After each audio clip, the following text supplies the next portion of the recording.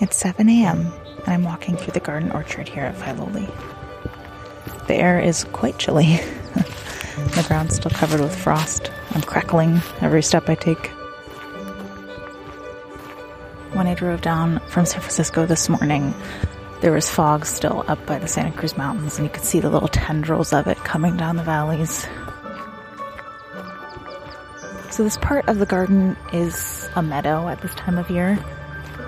You've got these fruit trees dotted throughout, tall grass in the summer. But it's now at the beginning of February that it is just magic. Around me are hundreds and hundreds of daffodils, poking their cheerful yellow faces up, bringing some sunshine to this cloudy morning. Some of them come from bulbs that are over a century old, and they've sprouted here year after year after year, in the same place since the Filoli estate was created. They are heralding the end of a wet winter and the beginning of a colorful spring. From Filoli in Woodside, California, I'm your host, Interpretation Manager Willa Brock, and this is our very first Morning in the Garden.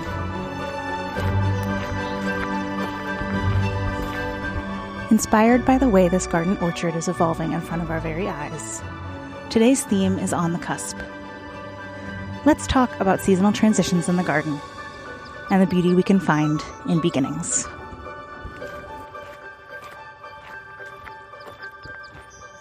To start, I'm walking down the curved path through the meadow to meet up with Jim Salyards, Filoli's Director of Horticulture. He's going to catch me up on what's going on right now in the garden and some memories of his own first spring at Filoli. Hi. How are you? Jim's easy to spot. He's got a big beard, and he's often wearing shorts even on the coldest of mornings. I asked him how many times he's seen the Filoli garden wake up into spring. This will be my 29th year. I started in the spring of 1995. Wow, almost 30 years of springs. What do you remember about your first spring at Filoli? I remember the first day weeding in the sunken garden. Back then, before 25, 30 years of warming temperatures, everything was still fairly dormant by early February. Was that the first time you'd ever been to Filoli? No, I had been here the spring before, and it was actually, to be honest, not the best visit. It was raining.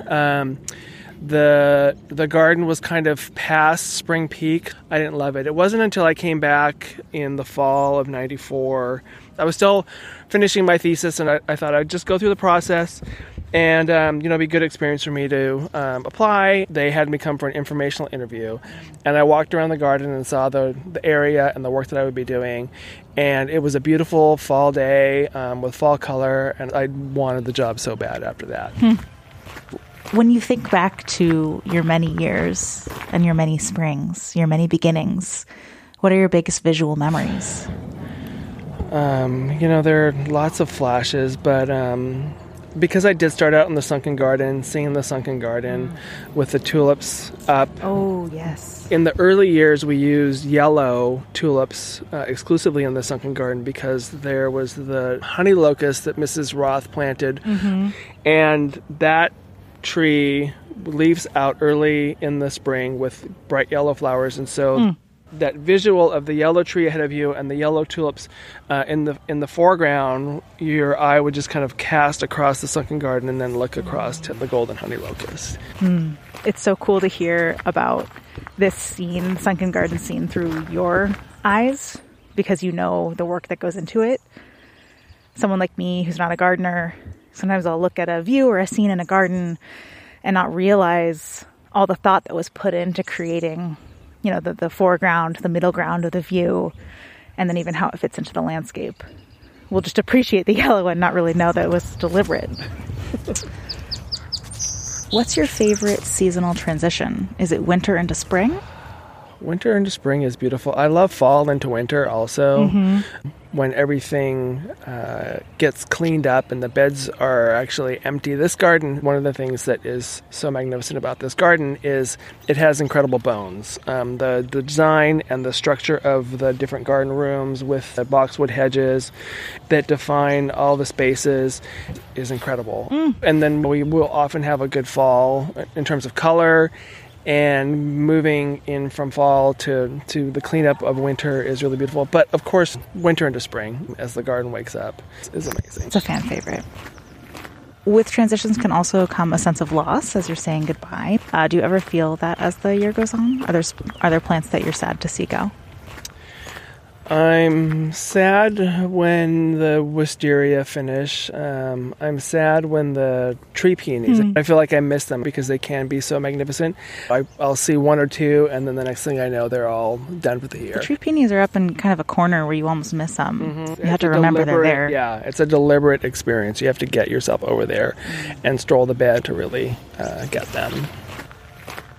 What did you notice on your last garden walk that is on the cusp or about to bloom? Kind of on the cusp of some of the earlier tulips this time of year, and the flowering shrubs are starting to kick in. There's a lot of camellias that are going crazy, but we're kind of in a bit of a holding pattern until the next level with wisteria and the tulip show in the garden. I'm so excited. What are the top things that your team is working on right now to prepare for spring? The most important thing for spring is weeding. As we get the winter rains and it starts to warm up, if you don't stay on top of the weeds, then the garden looks messy. It takes away from the displays. Grooming of the plants, making sure that there's space for the bulbs to come up is important. But a lot of it is just watching and observing. Jim's got to make his way back to the head house, so I continue on my walk. As I round the corner past an Irish yew tree, the first thing I hear is the sound of clipping. I've stumbled across a group of Filoli horticulturalists pruning the fruit trees that line the path all the way up to the high place. They're up on ladders, laughing and chatting as they work. It's such a satisfying sound. It's very satisfying. I'm Jia Nocon. I work in the production garden here at Filoli. I help take care of the vegetable garden, the cut flower garden, and the 2 orchards. Well, what is the project that you're working on right now, Jia? We started winter pruning our fruit trees. Currently they're dormant, so it's the best time to come in and see the structure before they wake up from dormancy to push out their flower buds. Before pollinators get in and those flower buds turn into yummy big fruit. We're here in a formal garden, so aesthetics is a thing, but here in the production garden, we're trying to marry aesthetics and also the production of fruit. We want as much fruit as we can to turn into product to share with our guests and with educational purposes. Most of our trees here are pretty old and historic, and so a lot of the structure, the scaffolding is already set in place. It's really challenging, honestly, but it's also really fun to prune these trees because it is the aesthetic is in place. Do you feel like you're following in the footsteps of the historic gardeners who were all here the time? Yeah, I feel like every time we approach a fruit tree, we're seeing all of the decisions from years past, probably even decades past, because you could follow a branch of a tree down to the year prior's cuts and then just continue down. That's trying so cool. To assess or hypothesize what were they trying to do by removing that branch or even keeping that branch. This one is a little heavier. Jia wants to show me something, so she leads me down some stairs. Currently we're at the bottom of the ULA, where the spaliers are, just past the walled garden. I remember I pruned this pear tree last winter. I cut it pretty hard because there was a major branch growing towards the brick wall that had a ton of disease. And I wanted to cut that off so that the disease doesn't continue spreading. Was that this one over here? It's in the way back. Oh, yeah. One of the big things we do whenever we're coming through to just prune in general is to cut out dead, dying, disease, decaying, and disoriented branches. So the 5 Ds. Yes, exactly. Yeah. And once we do that, we come through, see if anything's growing inside towards the middle of the tree, anything that's shading out the middle, because we want all that sunlight to come in and help with photosynthesis. All those sugars are developing towards new growth. But here I cut off a really big limb that was part of like the major structure of the tree.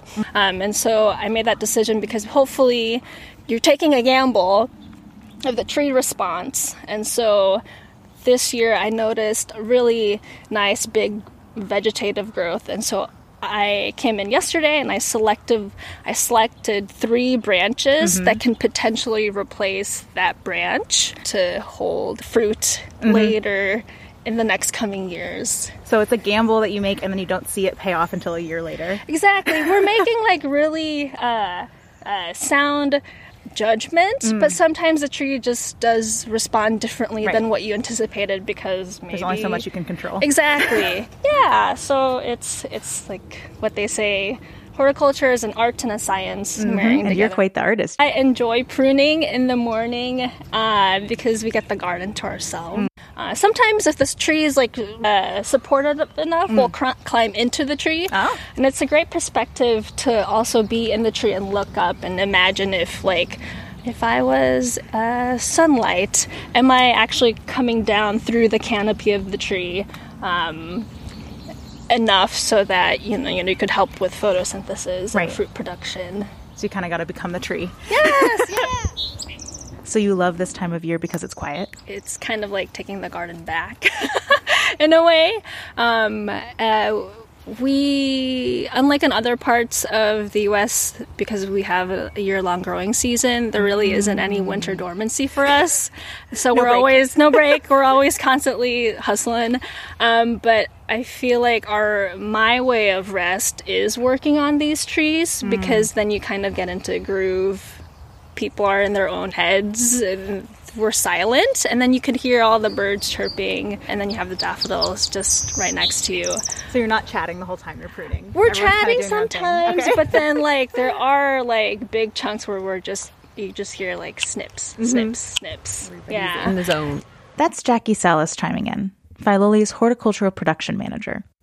She popped around the corner from the walled garden just in time to join the conversation. You guys are here all the time. You're always in this garden. As it becomes February and the daffodils pop up, is there a part that you will walk in kind of for pleasure, like you detour to go into a certain part of the garden? The garden orchard with the daffodils popping up right now, especially in the morning. I like to do an area walk, maybe Mondays, Fridays after a storm to see if there's any damage, but also it's for my pleasure to look at the daffodils and take pictures. I think my entire camera roll is pictures of the daffodils right now. The other highlight this time of year in that burst from winter into spring, the little peak that you get of the deciduous flowering shrubs starting, so the quince and some of the early flowering apricots really give you that glimpse into what spring's going to be like. And so that's another really tantalizing little experience for a gardener to see those buds swelling and opening. It's about to happen. Because then spring.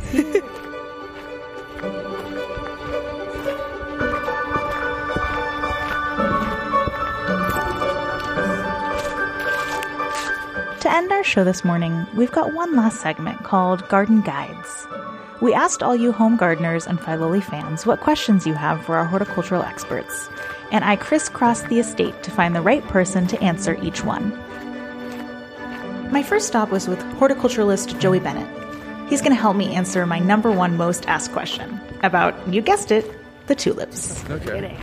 So hi. Joey is up on a ladder right now working on some pruning, but I'm going to stop him quickly. So we have a question from Tiffany. When is the tulips blooming season? The tulip blooming season typically tends to be around late April, early May. So when do you think is the best time to see the tulips? The best time to see the tulips is May, because you might get some early roses. They'll definitely be full, and they'll be completely spread out throughout the number beds. Sweet. Thank you so much, Joey. Next, I tracked down our formal garden manager, Haley O'Connor, to help me answer a couple more questions. So say it like... We've got some tree work this morning, so many chainsaw sounds. Linda asks, what do you think of the concept of false spring? Are we having one? So I don't really think there are false seasons. I think the concept of a false spring is an easy way to sort of say, well, it was warm and then it got cold, which to me happens every year. So I really look at our last frost dates. For us, that's mid-March. As our true beginnings of spring, and I ignore everything else. You will see that at Filoli, our tulips are starting to bloom when we do have those hot spells, like we did 2 weeks ago, where it was 75 degrees in January. You see things emerge and bloom on shorter, they're just like stubby tulips. So you'll see that with your bulbs. One of the things I like to remind gardeners of, though, is just to pay attention to your years. Make notes of when things are happening, so you can always look back at your records and say, oh, this is blooming early or this is blooming late. Mostly so you know if you need to cover something, expecting that we will get some of those late season frosts. Thank you, Haley. I'm going to ask you one more. This is from Janie B1 on Instagram. And they ask, when was the Daphne planted at Filoli, and is it hard to grow in our home gardens? We walk and talk as Haley leads me into the walled garden. So we're in the top of the wedding place, and I always think about the Daphne that's outside of the front doors of the house, but Haley has led me right over to the Daphne in the walled garden right up against the woodland. It's a little secret, very shady corner, and it is smelling so good right now. Yeah, I brought you over here because it's really that beautiful, full, lemon-scented, sweet Daphne smell, which is why I say yes, yes, yes. Grow them, grow them, grow them. They are fickle. They're very hard to transplant. It's best, to plant them when they're small, get a 1 gallon or smaller. In all of my years, I've never been able to successfully transplant a Daphne. Wow. So they are easy to grow. They want, a shady spot. They'll still bloom in shade. They are somewhat drought tolerant once they're established. They don't like to have wet feet, so they can be, prone to root rot. I think of them as a hardy herb, something that's going to give you 10 or 15 years of beauty, not as a 100-year-old shrub. So do expect that. They have a, they're a pricey plant because they're difficult to propagate. So, know that it's an investment, and it's an investment maybe in, if you're lucky, 20 years of that amazing scent. It's incredible. It's amazing.